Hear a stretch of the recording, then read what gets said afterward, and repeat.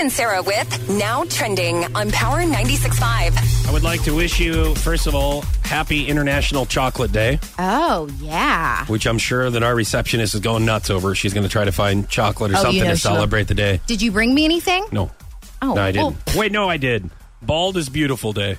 Not that I'm bald, but there will be a bald man that shows up at some point today.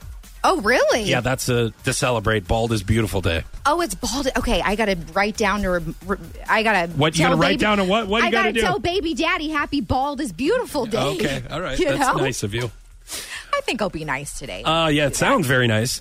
Vermont Chamber of Commerce has launched a new campaign to get Kevin Bacon to attend their 3rd annual Bacon Fest.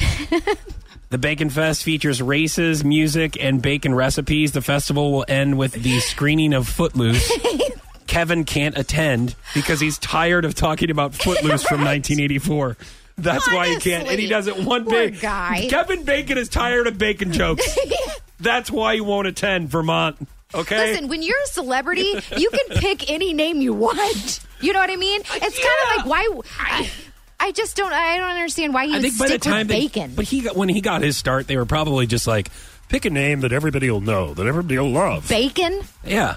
His brother is Brad Eggs. Did you know that? It's Brad Eggs. No, I'm serious. Stupid. They've never done a collaboration before. But if they ever do, why was that so funny? Brad Eggs and Kevin Bacon.